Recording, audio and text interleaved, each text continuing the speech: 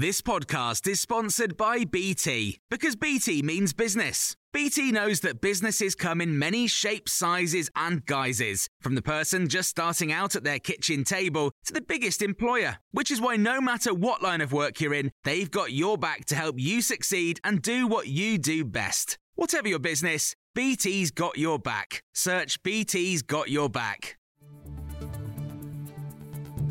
This is the Times afternoon briefing on Friday the 19th of May. Rishi Sunak's announced new sanctions on Russian diamonds and metals as part of an effort to intensify pressure on President Putin.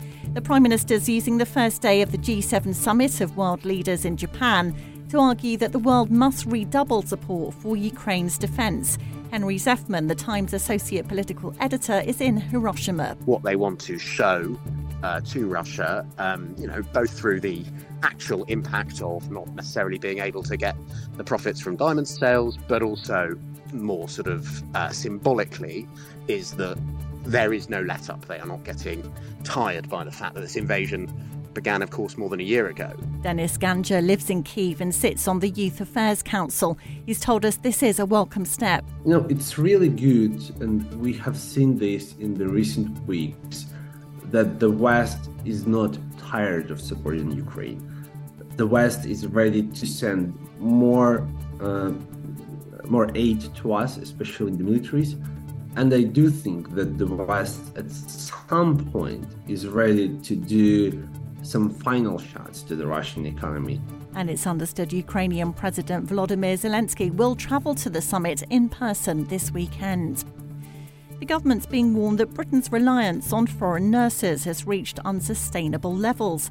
New analysis in The Times reveals that international recruits has accounted for 2/3 of the rise in numbers since 2019.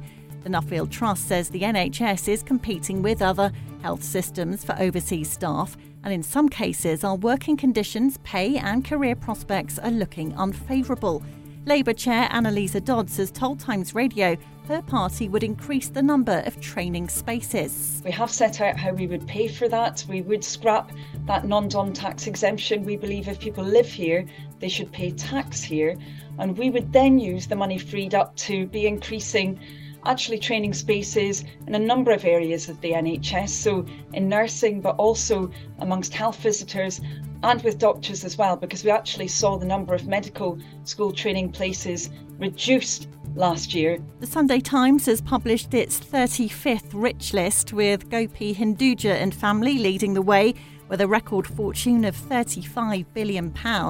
Sir Jim Ratcliffe, who's bidding to buy Manchester United, comes in second with a wealth of £29.6 billion.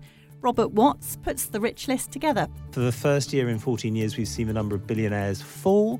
Yes, their wealth is up, but in real terms, when you've got inflation running at 10%, actually the increase of about 4-5% is down. So it does feel like a different environment, and we're seeing a big unravelling of tech stocks. The impact of higher interest rates has hit them too.